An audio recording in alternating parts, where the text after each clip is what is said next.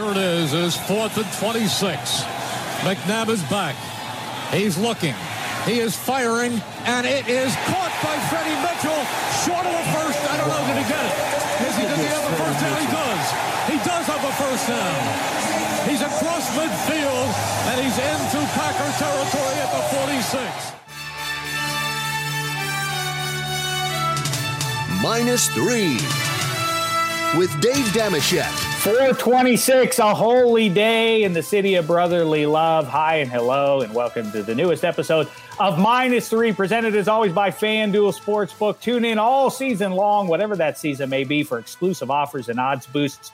FanDuel, more ways to win. And of course, go all the way. Go FanDuel.com/-3, the word minus the number 3 when you're betting on FanDuel, and follow along at -3pod. And spread the good word to your pals. Download, subscribe, all that jazz. How are you, Eddie Spaghetti? What's the poop, fella? It's NFL draft week. Yeah, I need two things to happen for the draft. Number one being that Mac Jones does go third, because in our extra points fantasy league, I did bet on that one. So that would be really, really great. And then the number two thing is for the Giants just to take a good player. Just take somebody who's going to be good. That's what I really want. Best available. It's largely a myth that teams end up doing that. Even the teams that claim that that's what they do. You can go back through their last 10 years or so and realize that it's a here and now league now. People, you don't as much draft for the future if you're smart, at least year to year. That's what the NFL has become. In the meantime, there are other sports going on. The Nets atop the Eastern Conference, the Sixers right behind them there. And the New York Knickerbockers, a 4 seed. The Penguins are atop the Eastern Division there. Oh, it's so juicy. Every night, a great game. The Caps, Bruins, and Islanders all right there with them with less than 2 weeks until the playoff puck drops there. Jacob deGrom rolling on a historic level. The Metropolitans are in first place. The Yankees are at last. The Pittsburgh Pirates, like Goldilocks, just right, or at least ahead of schedule for where you expected them to be, right in the middle of the pack of their division. Eddie Spaghetti, though, as a New York sports fan, how say you? This is an uncertain time for you because, like I say, you don't like the Mets. You do like the Yankees, but the Knickerbockers are playing outside themselves. The Rangers are on the outside of the playoffs, but the future's bright there. Where's your feeling right now? You feeling happy, optimistic for the next 5 years, or are you a little down in the dumps? No, I feel pretty good. I mean, I'm pretty good at knowing like the pulse of the people of New York and what's going on. And I will say the buzz, like the electricity, the excitement that the Knicks being good brings is a different kind of energy that you don't really get. It's something about the Knicks. You're just playing it, playing in the Garden, in the heart of the city, that gets people going. When the Knicks are good, it's more fun. And having a team that's, really well coached by Tibbs, who, was part of some of those Knicks 90s teams that everyone loved, it brings a special energy. Obviously, not everyone is a huge diehard, NHL fan. So the Knicks kind of mean more the bigger fan base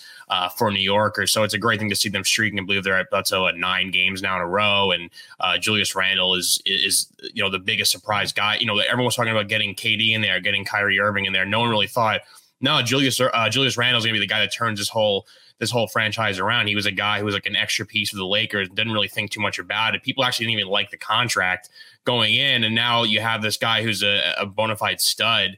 It's great. And, they have some other good young pieces with Quickly and RJ Barrett. So it's definitely a fun time. The other team that plays in the Garden, the Rangers, everyone knows their time to shine. It wasn't really supposed to be this season. A couple unexpected things happen, with Mika Zibanejad with COVID and obviously the whole Putin Breadman thing that we've talked about a few times here on -3. If you get rid of those things, it could have gone a little bit different. You might have some players in the Hart Memorial Trophy race hunt, and the Rangers might be in the playoffs. But I think going, next year, going forward, they're going to be serious contenders. So not all is lost. Are the Yanks going to turn it around, though, Spaghetti? I mean, the Red Sox are in first place. We're looking up at them. That's as unexpected as the Yankees being down there with the O's. No good. It seems like some of the bats are waking up. I mean, if Garrett Cole could pitch every day instead of every 5 days, it'd be great, because he had that matchup versus Shane Bieber that we spoke about last week, and I was kind of nervous for that one, but he had to get it done, and he did get it done. And I'm not going to say he's on DeGrom's level right now, because DeGrom is he's a mutant, that guy. But Cole is pitching as good as anyone really outside of him, and he got the Yankees a much-needed win, which is big when you have two aces going head-to-head. So that was great to see. And I've mentioned it before. Their World Series years in April, they were struggling. They were slow. They're trying to get some guys back.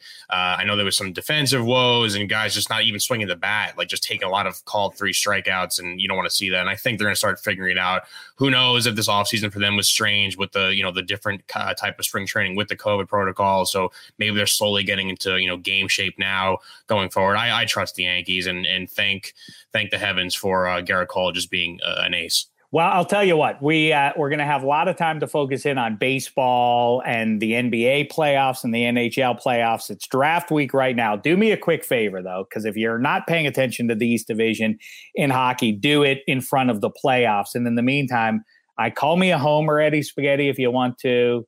I don't think I am a homer. We've debated it before. It doesn't get in the way of what I think is going to happen. I want to see something happen. That doesn't mean I necessarily think it's going to happen. One thing I'm starting to think, though, and laugh all you want, is that Sidney Crosby should maybe be the MVP. He should maybe win the Hart Trophy. I'm going to tell you about the NFL draft real quick and what you can do and how you can be a winner thanks to FanDuel around the NFL draft. But while I do that, Eddie Spaghetti, be a dear and give me the latest odds on Sidney Crosby to win the MVP. In terms of statistics, of course, he's well behind Connor McDavid, but I can make a powerhouse case. Here's a powerhouse case to get onto FanDuel, ASAMP in front of the NFL draft, because the 2021 draft is here. FanDuel Sportsbook is hooking up new users with 20-1 odds on Trevor Lawrence to be drafted first overall. That's right. I have not heard anything that would make me think Trevor Lawrence isn't the first. You've known for at least a year Trevor Lawrence was going first overall, and now you can get 20-1 odds that confirm that he is, in fact, going to be drafted first overall. That means a $5 bet wins you $100 when you bet on that projected number 1 pick. It's the biggest lock of the draft. Put an extra $100 in your pocket just for betting on it. To claim this offer, all you have to do, download the FanDuel Sportsbook app and sign up using the promo code -3. Again, it's the word minus the number 3. You can also make all sorts of different bets in there once you get there. Mac Jones is going to fall outside the top 3, I think. Good odds there at plus 210. Get in on that one. I think that's a gem. Devontae Smith at 11 there. Is he falling outside the top 11? That's an intriguing one to bet on. I do like Najee Harris, or at least a running back going in the first round to the Pittsburgh Steelers. I think that's an interesting one to bet on. Just make sure you use the promo code when you go to FanDuel. -3 is the way you do that. And Eddie Spaghetti, before we jump to the Ringer draft guru, Danny Kelly, let's bring it on home here. Sidney Crosby, Hart Trophy odds. How say you? Yeah, it seems like they have Crosby at plus 1,100. He's in the 3rd spot right now behind Austin Matthews and Connor McDavid, who, again, back to our extra points fantasy league, is a guy picked to win the Hart. So, if it can't be Mika Zibanejad or the Breadman, Artemi Panarin, I'm fine with McDavid getting it. Crosby is close, though. He's closing in. He made a nice stretch run there, but it seems like there's 2 guys ahead of him. I get it. And, based on merit and point totals and everything else, McDavid is blowing away the field. But I will say, look at the injuries. Look at the games lost from not just any player. I'm talking about from some of the Penguin stars over the course of this year. And they're in first place in the toughest division in the whole league. It's an MVP worthy season, whether or not he's going to get it. So if you believe in merit, I would say throw a little something on 87. Maybe in these last couple of weeks, he'll close the deal. They win the division and the Oilers wind up in 3rd place. I think you can make a compelling case of not who's better, who's more valuable to their team, that you could go with 87. All right, listen. Let's dispatch with the puck talk and otherwise for now and dive in on the NFL draft with one of our favorite guys on social media and beyond. Make sure you're listening to him all over the place on the Ringer and reading his great work. It's Danny Kelly. What's the poop, fella? What's happening, man? How are you doing? I'm doing well. Of course, we enjoy your work. Like I say, the NFL Draft Guide is out from the Ringer, NFL Fantasy Show. Make sure you're checking that one out. Ringer NFL Show. Great stuff, of course. In fact, I've even participated on that one with Cole Wright and Ryan Shazier once or twice. How's everything shaking out for you? Do you understand? Are you clear that you're not supposed to take a running back in the first round? And That's one of the things that you're not allowed to do anymore. You all set here now? This is your big week for you, Danny. I know. It's a little nerve-wracking. I'm still trying to figure out who the 49ers are supposed to be taking here at number 3. To me, that is the pivot point of the draft, and I have exactly zero clue who it's going to be. I can talk myself into basically all three guys: Mac Jones, Justin Fields, or Trey Lance, and I have no logic to explain any of the three of them. Well, I mean, I guess you have to be some sort of a sleuth to divine or like body language expert. Yeah. I always like body language experts. They're not, we don't have enough evidence yet to condemn them on the level of like, I think it's funny. Draft expert is a fraudulent business. You know, I mean, like, and I'm not talking about us. I'm not talking about you and me as pundits. I'm talking about the people who do it. I'm talking about the guys who get paid by one of the 32 NFL teams to be to like, I'm a personnel guy. Like, they get it right about like 58% of the time. This is expertise. And dream analysts. That's also fraudulent. Like, you die. If you die in your dream, you die in real life. Says who? How are they going to prove you wrong? We would never be able to prove you right or wrong on that one. So, but for the record, I think it's Trey Lance at 3. And Cousin Sal and I were talking on Extra Points about this. The way to play this then is if you're looking for the savviest bet, Cousin Sal landed on this. How do you feel about this, Danny Kelly? Bet Mac Jones plus 3.5 in terms of draft slot. You can get it right now at plus 210. So if you think it's Trey Lance, but maybe it's going to be Justin Fields, but you definitely don't think it's going to be Mac Jones at 3, that's the smart bet there because you get slightly better odds than betting Trey Lance to the Niners. Oh, that's sneaky. 3. How do you feel about that? I think that's good. And I bet Trey Lance, like really, like right when they made the trade, I think it was like minus 1,000 or something like that. Did you really? Wow. So that was my first thing. And so like, I'm kind of like hoping it's Trey Lance, but I like, as we get closer and closer to this, there's so much smoke. I like legitimately can't tell what's real and what's not. And I'm also kind of convinced it's actually going to be Justin Fields just because like, if you're the 49ers and we spent a month talking about how, they're either going to take Mac Jones or Trey Lance. Like that doesn't make the New York Jets think twice, right? Like they're just like, okay, we're good. We're going to take Zach Wilson. But if we spend a month talking about how Justin Fields is going to be the next great NFL quarterback in Kyle Shanahan's offense, it's going to be amazing. He's going to do incredible things. It's a perfect fit. Maybe the Jets are like, wait a minute. Shouldn't we be thinking about Justin Fields a little bit? Maybe we're getting this one wrong. So maybe that, like I saw NFL.com fantasy guy, Michael Florio was kind of like galaxy brain taking this. Like maybe they just don't want the Jets to change their mind. I don't know. It makes sense in that, why would Kyle Shanahan throw up any smoke screens? I think that is the answer to it. Right. Because we don't know just because it's been reported repeatedly that it's definitely Zach Wilson to the Jets. That Joe Douglas is still allowed to change his mind. So right. All bets could conceivably be off. I want to do something with you here. And like I say, we keep it focused. We try to focus in where the NFL is concerned on the AFC East, the AFC North, and the NFC East. But of course, we look at the entire football America landscape.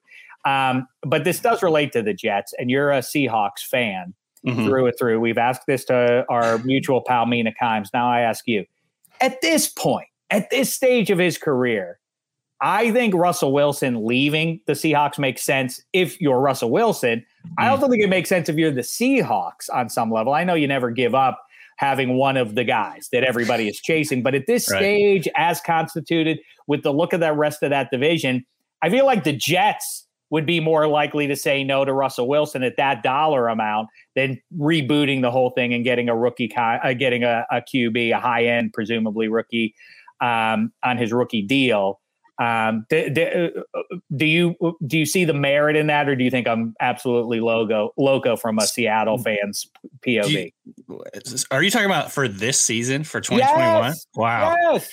So, because I'm definitely buying into this idea that Russell Wilson is not going to finish his career in Seattle, and like they're headed towards a divorce eventually, but I don't think it's going to happen this season. And so you're positing that like the Seahawks should trade Russell Wilson to the Jets for number 2. You think that would be better for them?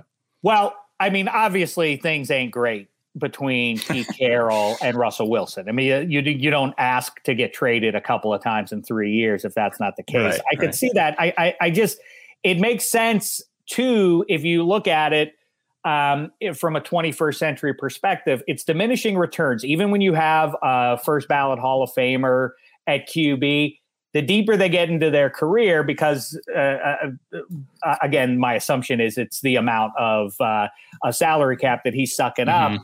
Right. He's kind of gone over the high point of that math, and now he's consuming so much of the salary cap on a roster that probably, maybe we'll see what happens, but the Niners look better. Yeah. We'll see what they do at QB, and certainly the Rams look better, and the Cardinals are coming too.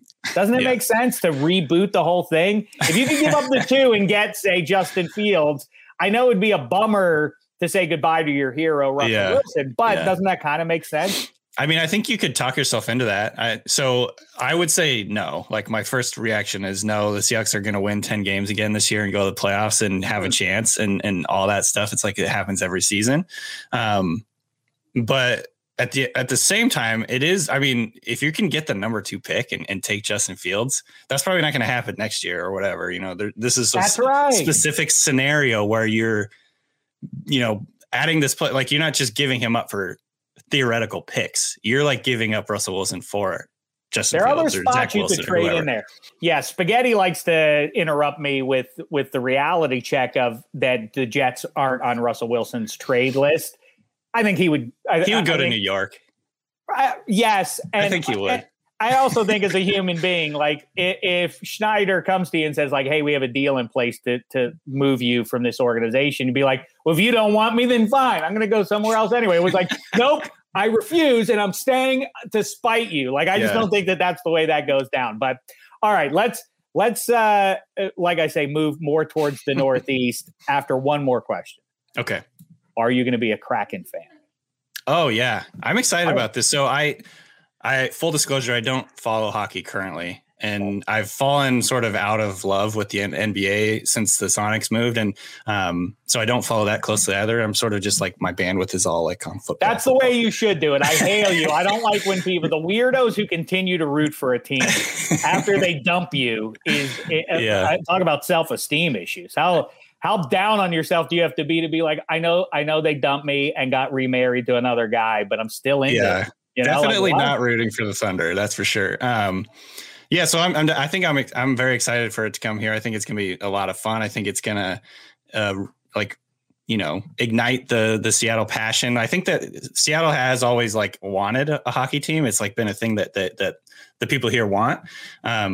And especially kind of like it'll be a cool rivalry with Vancouver. Yeah. All that stuff. I know I had a chance to go to a Canucks game last year, or before the pandemic started, before the borders closed.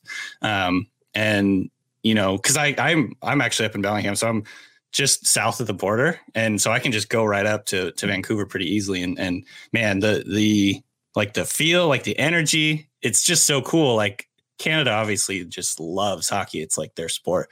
So I'm very excited to like have, some version of that in Seattle and have like that energy, the glow or whatever, the excitement. It's going to be really fun. So, I'm very excited about it. Hopefully I can actually get to go to some games and stuff like that. Oh yeah. I think we're heading in that direction. And by the way, I also advocate take the Anaheim Ducks out of Orange County. Southern California does not need 2 NHL teams. Take the Ducks, move them to Portland. And now we're really cooking with gas on the left coast, but in the East Coast, it's already marvelous and intense stuff. Watch the Eastern Division. Get your brain right. Tell everybody in Washington State to start watching that East Division in the NHL for the next 6 weeks, because it's a splendid rivalry, the kind of heat that you crave if you're a sports fan who enjoys the bloodlust. All right, let's get into the question then that I started the show with. It's the thing everybody's talking about. Your team, the Seahawks, took Rashad Penny. What was that now? 3 years ago? That hasn't exactly, or was that 2 years ago? That hasn't exactly 3 years. Worked out. And, it's got a stink on it. And I suppose to me, that's maybe the number one argument rather than the X's and O's of it. It's the injury risk factor with running backs more so than with quarterbacks or most other positions out there. That said, where do you stand? Are you crazy? Are you a moron who shouldn't be allowed in a war room if you would ever consider drafting a running back in the first round, no matter the circumstance? How say you? I wouldn't go as far as to say you're a moron, but I don't think it's a good process at all. So it's funny because when the Seahawks took Rashad Penny, and I really can't remember now, it's been like 2 years or 3 years, whatever. Well, that year, right. This last year has thrown everything out of whack. You don't know if everything was no concept. 18 months ago or 18 years ago. It's unclear. Somewhere in that range. Right. But when they took him, they very specifically said, and I remember this in the post-draft press conference, that they gave him like their highest grade possible on durability. They have like a system where they like grade guys' durability. He had like X amount of carries. He never was banged up, like whatever it is they found out, they gave him a really high grade on durability. And then he immediately, I think, broke his hand in training camp, immediately upon getting there. And then I think he kind of like that, like initial training camp is going to be very important for a lot of rookies. Like you get yourself integrated into the offense, all that stuff. And then he lost his job to a 7th round running back, Chris Carson. He finally got back, and then he tore his ACL, like a bad ACL tear, and so like he's basically been injured for the vast majority of his career, it feels like. And so like that alone, like taking a running back in the first round, regardless of whether he has a high durability grade or not, like it's a position that gets injured. Like you're going to run into that. And number two, like running backs just don't move the needle when it comes to wins and losses, really. Like you can have a great running back and it's not going to make you a great team. I think the only argument that you could make in terms of going with a running back is if you feel very strongly that they're going to be a good, solid player and a good starter for you. It's better than having a miss, like a complete bust, I suppose, like at a pass rush or receiver or whatever. So I guess it would be convincing yourself that there's this floor that you can get a starter for 4 years plus the 5th-year option at a reasonable cost. To me, it's more of a financial question than like, it's not going to put you over the top as a team. I see. It's funny because I would that's the particular thing that I question a little bit. And I'm completely shooting from the hip and, going with God. I'm not going to get into your numbers and compete with you on that level, you snob. I'm just going to go with my heart and gut on the subject. Yes, there's Javid Best, who was out of the league. David Wilson was a 1st round pick. Trent Richardson, specifically the high first picks that were there were 3 or something. Yeah. The worst ones were, Trent Richardson looms to me as the very worst. And Saquon Barkley is right there too. And the reason is what those two teams have in common is that they were so far away from being Super Bowl competitive that was a reach. I do think it's a finishing piece. If you're assessing, what he can add in terms of wins, I feel like there's some funny math at play there, because if you do it as a finishing team, if he's a finishing piece for a contending team, obviously he's not going to wildly impact your total wins over the course of the season, but he might be the difference in making you an actual contender for the Final Four versus being a borderline playoff team. And I always point to, I think, by the way, I wrote these ones down. CMC is a mistake on the same level as Saquon Barkley and Trent Richardson. Obviously has outperformed them in spades, but it doesn't impact ultimately the win-loss total. They're too far away. Josh Jacobs is the same thing. Conversely, the big three I would point to, Leonard Fournette was not a mistake, no matter how much people want to convince you and themselves he was, because can you argue with the results of his rookie season? I mean, he almost ran them into a Super Bowl against the Eagles. And if Miles Jack's scoop and score, whatever you want to call it, had counted, that would have been a victory. And there would be no argument, no matter what happens after that season. If they get to the Super Bowl, win or lose, that's a successful draft pick. The mistake was running it back, because they had a good they had a great defense. They had a power run game, and they thought, don't touch anything. We've got to run it back with Blake Bortles, even though we know that's what they should have done was taken Lamar Jackson and completely disrupted the entire AFC, taking Lamar Jackson off the Ravens and put him on the Jags, and then chaos ensues. Maybe it's the Ravens looking at Trevor Lawrence right now. But either way, the mistake was not the Leonard Fournette pick. It was then succeeding with Leonard Fournette and saying, run it back with Blake Bortles. We can do this again. Yeah. 1, Zeke Elliott. 2, no one balked at keeping Zeke Elliott by the end of his rookie deal. The mistake was signing him to the second deal. And even Todd Gurley, again, you have to adjust your eyes and expectations. 12-year running backs with pristine health records. Maybe not, but Todd Gurley did run him to a Super Bowl, and I think that's got to be worth it. And you've got to say that was a quality use of the first-round pick to get Todd Gurley, even though he's not still on the Rams and is pretty much, with all due respect, used up as an NFL football player now.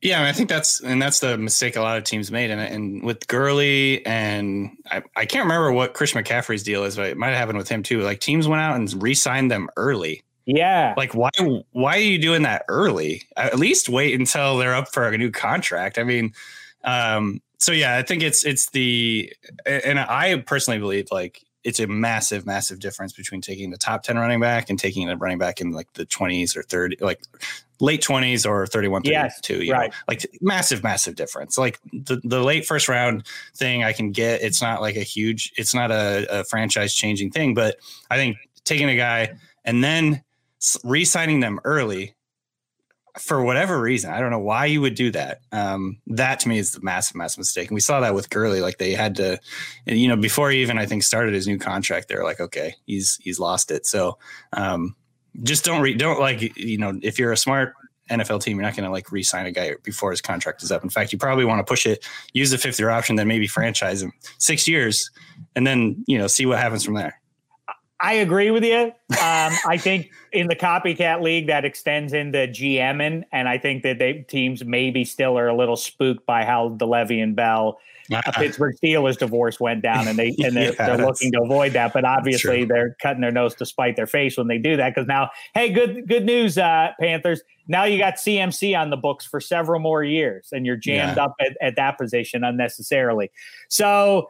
I really do. It's not none of it is perfect math. It is all speculative on some level. So the notion that you're insane, the debate of whether the Pittsburgh Steelers are legitimately capable of winning a Super Bowl in 2021, I suppose is a legitimate question. But if they perceive themselves to be a contender, at least in their division, if the math goes, hey, you win your division, you get a home playoff game, and you're in the dance. We could find our way into a Super Bowl. If you can indulge that level of optimism as the GM or as the personnel department, I don't think it's crazy if the Steelers, for instance, since they're the team that you're hearing the most about, they're not the Oakland Raiders drafting Josh Jacobs. They're much closer to the Patriots drafting Sony Michel, which even that one people will point out as a mistake. I say, they don't win that Super Bowl in 2018 if they hadn't made that draft. So, all right, let's get into this, Danny Kelly. I want to get your thoughts on this. I love doing this.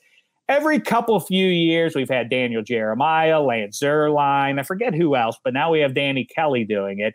I find it in an instructive way to pretend that every pro football team has the first overall pick. Yeah, it speaks to organizational differences and tastes and team needs in the moment. Obviously, it's a quarterback league. Most teams are going to take a quarterback, but I think there's some interesting players on the board this year that are non-QBs. So let's do it this way. Let's pretend every team, or the teams I named to you at least, have the first overall pick, and you tell me where you think they would go. And let's start it off. We know that Trevor Lawrence is going to the Jags, so we don't need to do it there.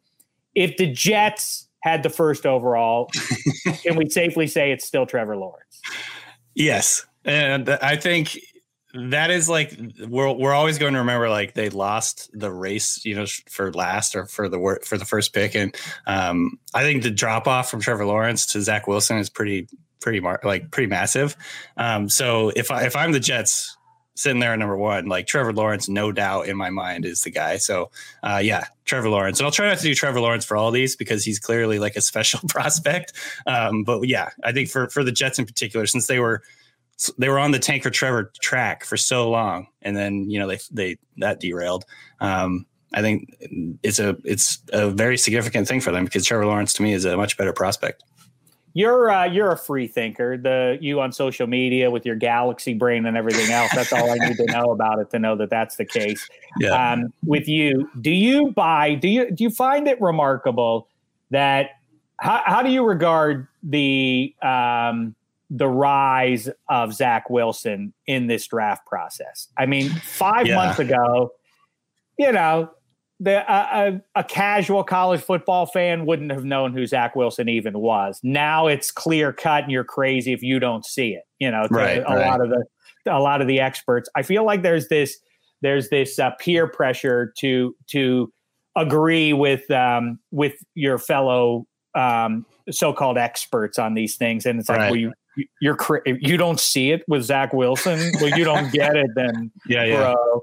Do you feel like it's clear cut to you, or do you think there's this momentum with the scouting community that has caused Zach Wilson to, clearly vault past Justin Fields, which really doesn't make on face. It doesn't make much sense that Justin Fields has fallen the way he has. No, I've been saying this the whole draft process that it's mystifying to me that we're not actually talking about the Jets we're not talking about the Jets.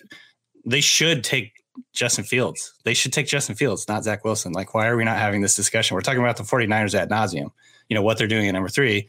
I've been on that train since the start. I do like Zach Wilson, but I think, there's a number of things that like worry me a little bit. Obviously, number one, like the level of competition, the like dramatic rise from last year to this year, and in terms of his performance.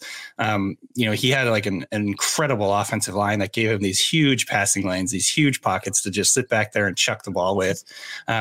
So there's definitely concerns, but like for me, Justin Fields is like, has everything that you want in a prospect. And I don't really understand why he's not the clear cut number 2. In fact, earlier, like in this process, it would have been like Trevor Lawrence and Fields is like 1A, 1B. And some people, I remember last summer, some people were talking about Fields being number 1 over Trevor Lawrence. Yes. So I don't know. I think it's definitely interesting. I think the way that Wilson plays, I think is like, people really love that. Like he carries it low. He plays outside of the structure. He can whip it. And like, that is very impressive. Believe me, like the way he throws is very impressive. And I think people are saying, oh, he could be Aaron Rodgers. He could be Mahomes. But when I watched him, I saw something more like reminiscent. He reminded me more of like Baker Mayfield as a prospect, very accurate, good arm, but not like the level of Mahomes, not where you're freaking out and taking him over Justin Fields. Like, that's just my personal opinion. I want to like, preface all this, or I guess postscript all this, saying like, I've been humbled in the quarterback world, just watching, what Josh Allen has become, what Justin Herbert was last year. I think it's absolutely true. Like, we can do all this like research. We can come up with our takes. We can look at like the skill sets, the stats, all that stuff. It's very difficult to predict what a quarterback is going to do because landing spot's very important. The team like surrounding them, the surrounding cast is very important. So I'm definitely keeping an open mind with Zach Wilson. Like if he goes and balls out as a rookie and just like does what he was doing at BYU, it's not going to be a big surprise to me. But me personally, I prefer Justin Fields. I think his skill set's much better. His ability to run, his size, his physicality. When he's standing there in the pocket, he reminds me a little bit of Cam Newton. Guys just bounce off of him in the pocket when they try to tackle him. So I think it's been mystifying to me that Justin Fields is falling. But that being said, like, I'm humble enough to recognize that like quarterback like evaluation is basically impossible. So let's see what happens. I hear you. The one I keep throwing out is he's right-handed Steve Young. That's my most optimistic comp that I can make for him. I think he's got that kind of arm and accuracy and the ability to run with it. And obviously that, as I say, is my glass half full comp on Justin Fields. That's one of the 12 best to ever do it. So, all right. The Cincinnati Bengals is our next team, the AFC North at number 5. A lot of buzz about. I do love that in our Lord's year 2021 that it finally got to a place. We finally reached a place in society, or at least on social media, where everybody kind of got hip to the fact at the same time, or enough people did, that, oh yeah, it's a crapshoot. It's a completely bogus endeavor to be a draft expert. You know, you're the good ones are right maybe 2/3 of the time if you're lucky. Right. So now everybody's figured out the trade back method, that this is the savvy play. So now all the savvy fans and experts out there like, oh, you trade back. That's the right move. That's the smart play here. A lot of people are saying that the Bengals should do that. How say you? If the Bengals had the 1st overall, they don't have the 5th pick here. In our case, they have the 1st overall. Who should they take? So I think it would be smart for them to trade back, because I mean, it's like what you're just insinuating, like have more darts. If you're going to, if it's all this crapshoot, like have more opportunities to like guess on guys. I think the same people that will say that, and I say this all the time too. So like I'm including in this. We also still have opinions on players, and we think someone like, I think Fields is better than Zach Wilson's. Like, you know, there's a little bit of cognitive dissonance there, because like we think we have the answers, but we're telling the NFL teams to trade back and like just guess essentially. So it's a little bit weird, but I think if you're picking number 1, if you're the Bengals, and I think it's actually the same conversation if you're picking number 5, they're not taking a quarterback. So to me, what player is going to give you the best chance of improving your offense and you know, making things easier on your quarterback this year? Obviously it's between Jamar Chase, I think, and Kyle Pitts and Penei Sewell. I've gone back and forth this. I lean Sewell at this point, because I think just like give Burrow a clean pocket and he will absolutely pick you apart. I think that's like, you know, that's, you can say that with a lot of quarterbacks, but I think it's absolutely true with Burrow. I think his ability to his accuracy, his decision-making, everything under pressure. I think, you know, obviously you don't want him to be pressured, but every quarterback's going to get pressured. If you can at least alleviate some of that, I think you could do really good things. And I think there's a lot of really good receivers that you could get in the 2nd round. And, you know, I think the drop off from like a guy like Sewell to a 2nd round tackle is going to be much greater than the drop off from Chase to a 2nd round receiver, if that makes any sense. So sure it does. No, it makes sense. Yeah, I think you go Sewell. You know, we've talked a lot about this with Jeff Schwartz. And by the way, I failed to do it at the top. So let me do it now. Jeff Schwartz coming out on Fox Sports, his Big Boys Club. Make sure you track that one down on Fox Sports platforms. We're happy for our pal here for -3 doing his dream. He's doing basically the Gruden QB camp, but for offensive linemen. So good stuff there. But Schwartz and I have gone back and forth on this. All I'll say is, and I completely get it, and I'm not playing fantasy football. I get that this is actual football with 22 spots to fill. Sewell just better go to the Hall of Fame with the if Pitts is what he's supposed to be. If Pitts is in fact the nightmare matchup to end all nightmare matchups, he's some blend between Calvin Johnson and Rob Gronkowski or whatever. If this is who he's going to be, then Sewell better be generationally dominant, not just like, he does a nice job. Yeah, helps Burrow. He better destroy however we wish to gauge those things. So, okay, I like it. Miami Dolphins, let's say they have the 1st overall. So this one I think is very interesting, and this probably isn't like 100% realistic, but I'm going to go with Jalen Waddle, because I think the speed element that he would bring to this offense, pair Waddle up with Will Fuller, and you have a extremely dynamic like receiving core. I think that's just very interesting. They need to do everything that they can do to get to help Tua in year 2, help him make that jump. Obviously you can make the argument they just should take a quarterback here after watching Tua as a rookie. You can make the argument that they need offensive linemen. Their offensive line isn't anything to write home about.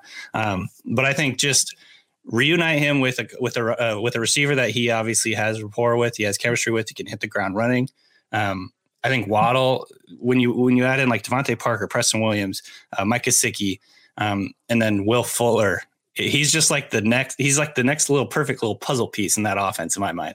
So he wouldn't be like my top ranked receiver in this group, but like I just think, for what they need, for what they're looking for to do and to complement who they have. That's maybe not how you should draft, but like put it all together.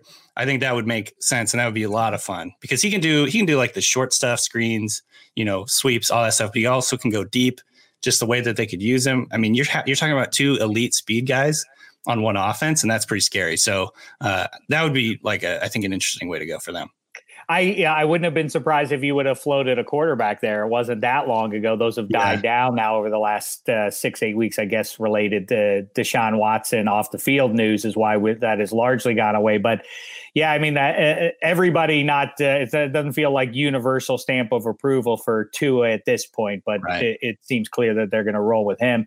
I like it. And there's not really this year, correct me if you see it differently. There's not there are a couple of interesting guys defensively, but there's not a surefire Derwin James chess piece on defense type of guy out there to reach for if you're Brian Flores. Because as clever as he is at scheming it up, if you gave him a player like that and really play to his strength as a coach, that would be an interesting spot. But I guess, first overall, like we say, we're not going to do that. All right.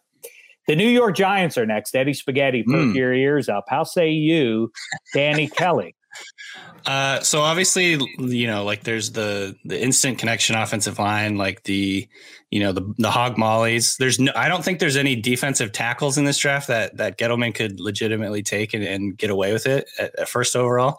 So I'm going to go with like a wild card here. I'm going to go with Micah Parsons, the linebacker from Penn State. Ooh, there you go. Who I think could do it. He could wear a number of hats for them. Number one, he could like play off the ball on early downs. He's a very good run defender. Perfect, like ideal frame, prototype size, and elite speed, range, everything. He's good in coverage. And then I think he also has like the added bonus where he can come in on nickel downs and like third downs, blitz, play off the edge. He's a high school pass rusher. So it adds like a little bit of a joker piece on defense. I think they could really use and go that direction. It's not a hog molly necessarily, but I think he could make them, make their defense much more dynamic. What do you think, Spaghetti? Does that make you feel happy when you hear that? Because that probably is a pick they realistically can make. Right. It's if you go by the reports, the latest reports we've read, there's 3 players. The organization likes Horn. I know that Gettleman, they say, likes Parsons, and Joe Judge likes Devontae Smith. So there's like 3 players the Giants are now currently in the mix. I think a tackle will be in the mix too if Slater's there. They put up a lot of smoke screens, but I'd be fine with Parsons. Do you think that it's a factor for Joe Judge and company that Danny Dimes probably can't throw it as far as Devontae Smith can run on in an NFL play? Spaghetti. He doesn't want to answer that. Yeah, see, I'm just pointing to the limitations of your. He won't dignify that with a response. Yeah, no, he won't. All right, let's go to down Philadelphia way. Then the Philadelphia Eagles. What if they had the first overall? How say you, Jalen Hurts? Oh man, I find this uninspired. I love the Jalen Hurts story, and it really is from Jalen Hurts to Tua to then Mac Jones, and I can get swept up in this passenger on a juggernaut train, like, you had Devontae Smith and Jalen Waddle and Najee Harris and a dominant offensive line. I could succeed at Alabama as well. But of course, Nick Saban doesn't recruit you if you're Mac Jones, if you're not also a gold star pick yourself there. It gets murky for me. And I find myself I like some of the moments we saw from Jalen Hurts. I mean, really, this is the answer. I feel like they kind of know it. And the rumors that after they trade back to 12, they're thinking about trading back into the top 10. They're like, what have we done here? Jalen Hurts is actually going to be our court. We can't go that way. We better do something to man. I think I'm a little bit more optimistic about Hurts, but maybe that's just like my fantasy mind like taking over a little bit just because of the way he can run and the things he can do that way. But I don't think they would have traded back though if they felt that way. Like, right? Why would they trade back if they're sitting at number 6? It doesn't make sense. Spot. Yeah. Yeah. So regardless, in this exercise, let's assume that they like Hurts, because I think that their actions kind of told us that they did. They like him, at least for this year. I'm going with Devontae Smith because I think he can play all over the formation. I think this is sort of like the Waddle conversation. I think he's a perfect complement for what they have on offense in terms of Jalen Reagor is kind of like a Waddle type player where he's very fast, physical, run after the catch. He gives them that dynamic. But to me, Reagor is not a de facto number one type guy where you can he's the go-to guy in every situation. I think Devontae Smith is that guy. So, I mean, I guess you could easily make the argument for Pitts here too, but I don't know. I'm just going with Smith because I think he can play all over formation. He's a go-to guy, third downs, red zone, all that stuff. He can take the top off of defense. I'm not real worried about the skinny, like him being skinny and that being a real problem. I just think give Hurts a guy. And again, they have played together on the same team before. So maybe that's another boost for him, but going with Devontae Smith. I don't know if this is rudimentary to your ear, to anybody else's, but Michael Irvin on Extra Points last week said this, and it was a keen observation. It's not as big an issue with Devontae Smith as it would have been 10 years ago because the DBs aren't allowed to smack you as hard anymore, so it kind of marginalizes. Like, well, he's only 160 pounds. Yeah, so what? He's not really going to be taking the same level of shots that he might have taken had he come into the league in the year 2000. So I mean, they're not. Defenders are shrinking generally speaking because teams are passing much more. You have to be able to cover. You're not 275. He's not having to go over the middle typically and taking hits from 270-pound linebackers or head hunting safeties. They're legislating that out of the game. And then the other part about it, I think that is important in this whole process is he has no trouble, at least at what I've seen, getting off line of scrimmage, getting off press, getting into his routes. He, like any receiver, I think he's going to get bumped off his route a little bit here and there. But to me, his ability to get off the line, he's very slick. He's very quick. It's just not been a problem for him. So I don't know why that would all of a sudden become a problem for him at the pros. Obviously you have better defensive backs, but he's played some pretty good defensive backs in his career. He's been durable. I just think, he's so skilled and so talented that he is that outlier with the size thing. It is. We've so poo-pooed on him because of the draft process that right up through the national title game, he was so much fun to watch. It'll be fun to return him into being an exciting piece to watch on Sundays here. The New England Patriots. I'm guessing you're going to say Trevor Lawrence here, right? Well, I would. In order to make this more interesting, I think Trevor Lawrence can answer with everybody, but I'm going to go with Justin Fields because I think, number one, the way that Belichick, I think, has talked about dual threat quarterbacks and guys that can run and get out of situations and make the most of a bad situation. So in other words, if you send a blitzer up the middle, he can escape. He can keep the play alive. He can do things off script that makes it so it's it just confounds a disciplined defense. And that's what Belichick likes to have, disciplined defense. And things that, players that can do that and confound a good disciplined defense, I think is just so hard to plan for and hard to defend. And we've heard Belichick sort of sing the praises of these guys over the years. So I'm going with Fields because number one, he's sort of similar to Cam Newton. Like I said earlier, you don't have to change your offense a ton. If you want to install the offense, start with Cam Newton. If things go great, you can sit Justin Fields for a year and be happy. But if things go awry and things go off the rails with Newton, Fields can run that offense that they do, including all the run game stuff where he's, a big part of the run game. So I'm going with that because I think number one, it fits what Belichick is looking for and is open to, obviously he's had Brady for 20 years. And so he hasn't really had to think about that stuff, but they're creative. I think that they're, open to the idea that you can really do a lot with that type of quarterback. And I do think Fields is he also fits the passing stuff. Belichick wants a good decision maker. He wants a guy that's not going to turn the ball over. I think Fields fits those too.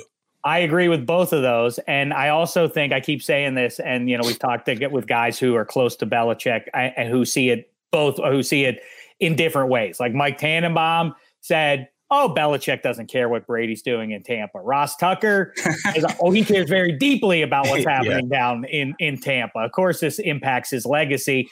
I think there would be something to Belichick if you buy the latter that he cares. I think it would be in his head. It would be nice to show the football world I can do it with two different styles. Right. For sure. So, yeah.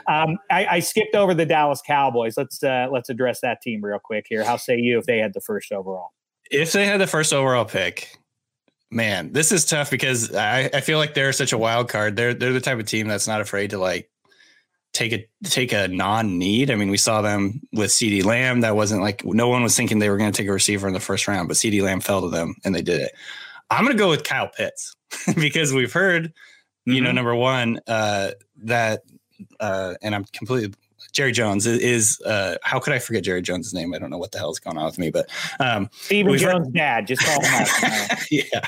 I've heard that he is enamored with Pitts. And if you look at that offense, like really the only thing they don't have is an elite tight end. So like, screw it. Let's go for it. Let's just score 50 points a game. Our defense will give up 40, but whatever. We'll score 50. I know. The Dallas Cowboys winning the Super Bowl this year? No. Well, then just play 50, 48 games and delight America. Yeah. Yeah, that's exactly right. From Dallas, let's go to their arch rival, Washington. How say you if they had the first overall? It's got to be QB. Yeah, I would probably go like, again, a boring pick would be to go with Trevor Lawrence. So let's not do that. Let's go with Trey Lance. And here's the reason why. Trey Lance, I think, has the type of skill set. Again, it's like going back to when Ron Rivera was with Cam Newton in Carolina. He has the skill set where they can design an offense where the quarterback is a part of the run game. It makes it very, very difficult for defenses to match up with that. Trey Lance comes from an offense in college where they were very run heavy. They used him in the run game. He scored a ton of touchdowns on the ground. Like he's a ridiculously good runner, very powerful runner. Everything we've heard about him, he's very smart, like football IQ through like off the charts. And the other thing is like the big worry with him is obviously he only has 17 starts on his resume. He hasn't thrown that many passes in his career, both in college and in high school. In fact, he was like on a really run heavy high school team. So I think giving him a year to sit and learn and obviously, they can see what they can do this year with Fitzmagic. And I think, Fitzmagic is a great bridge quarterback for the future for them. And they could get Trey Lance in there, get him comfortable in their scheme, get him into their offense, have him get reps and practice, all that stuff. And then kind of go with him in 2022. But for year one, they probably stick with Fitz. All right. I know we're going to go quarterback here. Well, I'm not positive. It's 2021. All right. It's September. Autumn has arrived. The Steelers fancy themselves contenders, at least for the division, maybe even for the Super Bowl. Who do they take first overall as they look out into the great unknown with Roethlisberger on his last legs? Yeah. So, I mean, I think you set it up perfectly for me to take a non-quarterback because they think they can, squeeze out another elite year or whatever from Roethlisberger. I'm going to go with Rashawn Slater. Well, I think Penei Sewell probably would be an interesting one too, but I'm going to go with Rashawn Slater and I say this because I think some teams have him graded higher. The wins are the rumors of what we heard, which is kind of like, I guess it's a hot take, but we've had some teams actually have Slater higher than Sewell, which is a big surprise, I think, for a lot of people. But I think the reason I want to go with Sewell is, number one, he brings the ability to play kind of like any position on that offense line. Some people even think he could be a center. So like wherever he fits best as a rookie, plug him in there. Immediately their offensive line is better. Immediately the protection is better around Roethlisberger, and significantly their run game can improve. They don't have to spend, I don't think they have to spend a first round pick on a running back. I think they want to get the protection, the offensive line better, and then they can have like a second, third, fourth round running back, and he can do just fine in that. So that would be, I think it probably wouldn't be the right move for them like long term, because then you really got to figure out what you're doing at quarterback after Roethlisberger retires. But I think it would make them a very good team in 2021, and that's probably what they want to do.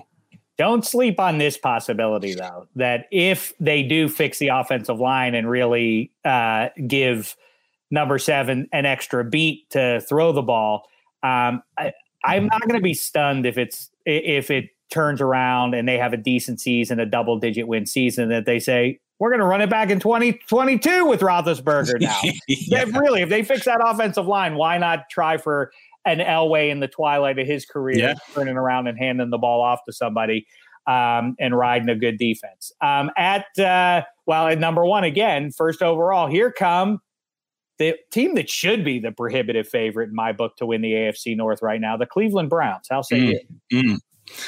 So Ravens still ahead of them in on FanDuel as the division favorite, which surprises me. Yeah, that's interesting. So I'm going to go with I can't remember if I ever actually have already picked him or not, but I'm going to go with Kyle Pitts because I think this team it's a balanced team. They do a lot of play action stuff. A lot of their offense flows through the tight end position. And I think that Baker Mayfield would mesh with them really well. Kyle Pitts. And I think so, like their ability to put him out there, he's not a dominant blocker in the run game, but he's adequate. He can go out there. You can like run him out there and ask him, to like cut off a guy on the backside or whatever, and he's going to do just fine. But what he can do in the passing game on play action, you can line him up all over the formation. I think it'd be exactly what they need. I don't think they have anybody on the roster right now that's really like that. I know that they spent a first-round pick on Njoku a couple of years ago, but he hasn't really been what people thought he was going to be. And he's coming up on the end of his contract. So I think, having a dynamic playmaker like that, you got, Odell, you got Landry. They don't really have a number 3 receiver on the team or like a clear cut guy. Peoples-Jones maybe might turn into that or something. But I'm going to go with Pitts just because he could be like a de facto go-to guy in their passing game. And I think that's exactly what they need to like take that next level jump next year. I'll throw it out just for fun. I'll say Micah Parsons here makes some sense. Yeah, linebacker. I kind of like that. Well, let's see what happens. I feel like I'm going to end up with egg on my face because the offensive line is so good. I'm never going to get to be proven right. Reality has shown us if you get after Baker Mayfield, if you heat him up with the pass rush, he becomes very bad at throwing the ball. But he's rarely going to be under pressure like that with that offensive line. So it's a moot point. I think obviously they're going to extend him given how the end of last season went, but I think there is a significant upgrade to be had there if free agency or otherwise dents that offensive line. I think the equation gets very different up there. I'm not a huge Mayfield believer at this point. I was a huge believer in Lamar Jackson, but I do think, as I keep saying, diminishing returns there, and the front 7 for Baltimore for the defense is a real question as constituted right now. We'll see what adds they make late in free agency. The Baltimore Ravens, first overall. So, yeah, I'm with you. I think, defensively, it would make sense for them to try and get a big time like difference maker, but I don't think there's any edge guy or defensive tackle really that would be the number 1 pick in this draft that really be worth it. I'm going to go with Ja'Marr Chase. I'm surprised he actually didn't come up earlier in this because I think that's a good one, right? The one that I think the thing that Lamar really needs is like this ball winner, bully, like a bully at the catch point guy. So right. People keep talking about speed. It's like they have that guy already. yeah. But Marquise had mixed results, but right. Yeah. And I think he would complement Marquise Brown really well too. It's like, but like, Lamar, Ja'Marr Chase is the kind of guy where you can literally just like throw in his direction. He's going to beat up the cornerback in front of him and get the ball. He's good deep. I think he's actually a very effective deep passer, and they do need that. But like he's an alpha on the outside. He can line up, and basically just overpower. He's a power player, and I think that's exactly kind of what they need in their offense. You get too many like finesse type guys, I think, and so, or at least the receivers. And getting a guy of physicality, he can run after the catch, do all that stuff. He's a ball winner. He's really good in the red zone.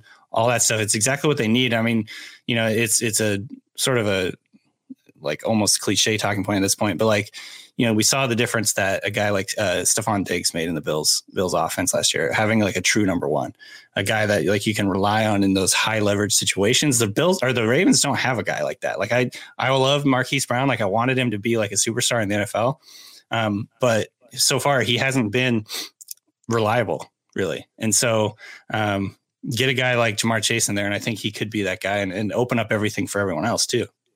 It is weird that of the most coveted pieces for pro football teams, you don't hear that particular type of wide receiver.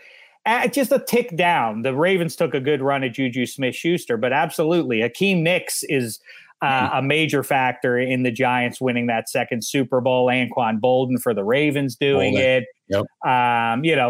That type of receiver specifically, especially with the way Lamar Jackson has performed outside the hashes, throwing the ball and otherwise. Yeah, the combat catch guy is exactly, it seems, what they need. I agree with you there. And lastly, the Buffalo Bills, perhaps, at least in my book, I think the Chargers beat the Chiefs. And if Justin Fields goes to the Broncos, that division is going to be crazy out west. So if I'm right about that, that would then make the Bills ascend to the best favorite to get to the Super Bowl out of the AFC. What do they need at number one overall?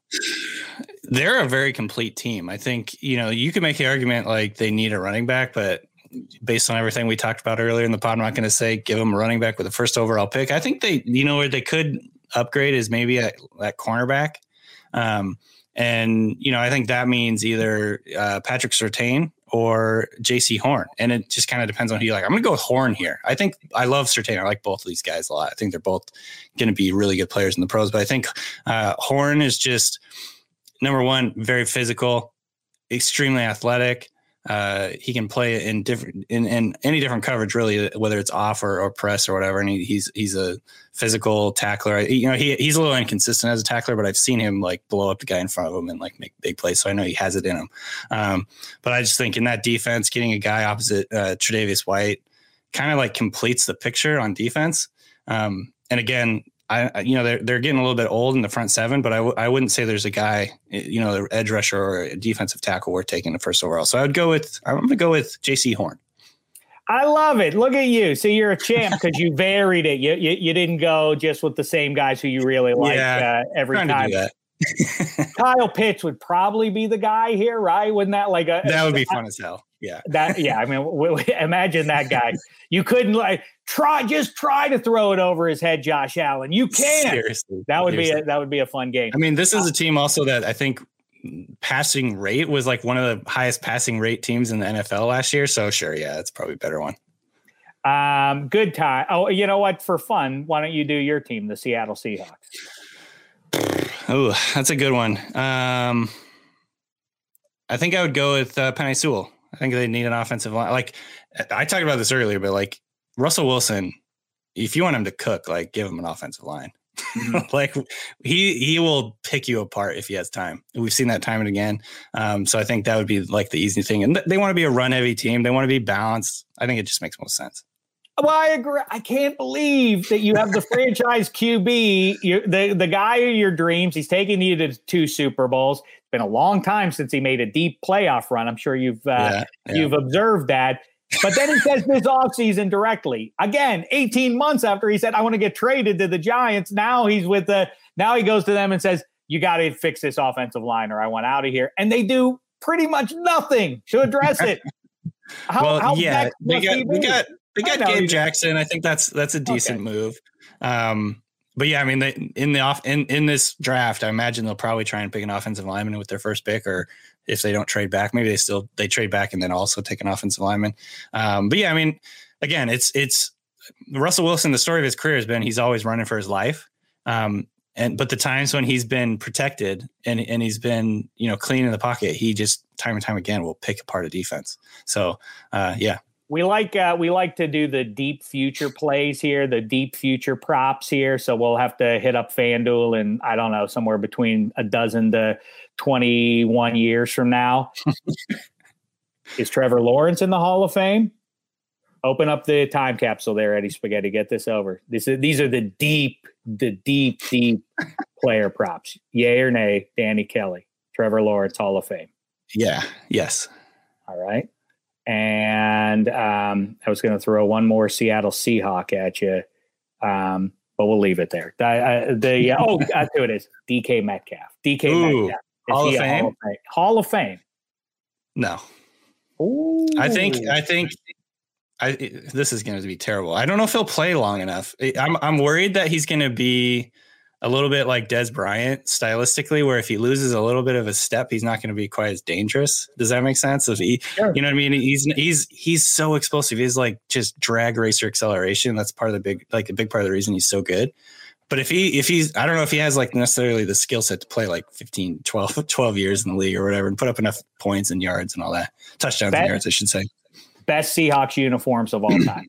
Oh, easily the Royal Blue and Silvers. I don't know what they're called, but I call them the Jim Zorns. But they've got to be. Yeah. But they've got to have the black shoes and the gray face masks, not the '80s blue face mask. That gets too far. They become self-aware when they start putting the Seahawks logo on the shirt sleeves and obscuring the stripes on the jerseys. That they've already got too far. So that's, I agree with you. I agree with that fully. That's and last question for you, Danny Kelly. With all this numbers movement, we hail Patrick Peterson jumping to number 7. It's the best number to wear across the sports landscape. It works for any of the 4 major sports. What number would Danny Kelly wear if he were drafted into the NFL? The number I always wore growing up was 20 because I love Gary Payton.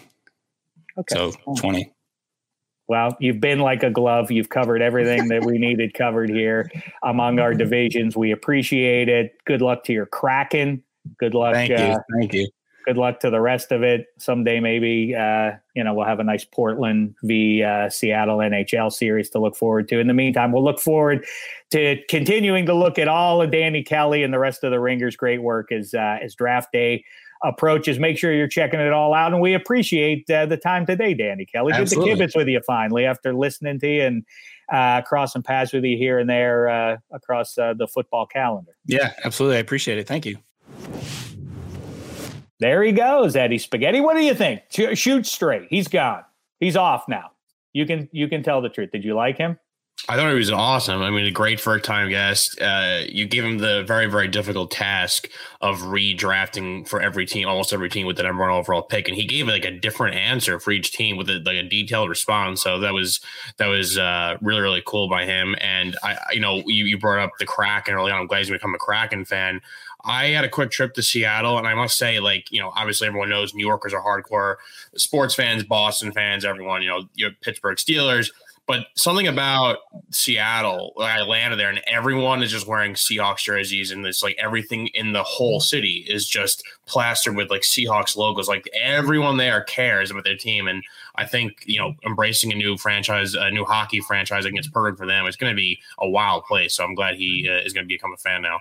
It's funny. It does have that Northeast intensity to it with where its pro football team's concerned. Yeah, the ingenious marketing thing was the 12s thing, because everybody walks around with the 12th man football jerseys on. That's fantastic. And also, you take away the Sonics, all of a sudden, don't know what you got till it's gone. Like they're going to be super hardcore into the Kraken, just like they are. I don't even know what's it called? The major. I don't even know the name of our soccer league. That's embarrassing. I don't know. The MLS. The MLS. That's right. I was going to call it the major soccer league. Whatever. Anyhow. All right. Listen, dandy stuff with Danny Kelly. We have another episode coming at you in just 2 days from now. We're doing it all in advance to leave the runway free for all the guys getting drafted there on Thursday, Friday, and Saturday. Speaking of which, I think I'm going to be joining our pal Joey Molinaro from Barstool, of course, on Friday for his draft coverage. Sure, he focuses, forget just AFC North, he focuses just on the Steelers, so that'll be fun to chop it up with him as the Steelers go through the 2nd and 3rd round picks. And, of course, looking forward to chopping it up, as always, with Kevin Hench on our second podcast. Go back and listen to last week's Gangbusters stuff, as always, there. Speaking of Gangbusters, extra points. Monday, we were joined by Hall of Famer Kurt Warner to talk about the QBs in this draft class. Me and Cousin Sal there. And then Michael Irvin, speaking of Hall of Famers, joined us last week. All worth your time if you are interested in pro football and what's upcoming in the draft. Make sure you check it out. We'll be back, like I say, in 48 hours or fewer in your ears. Until then, for Eddie Spaghetti and Danny Kelly, thanks so much, sports fans. It's been a thin slice of heaven.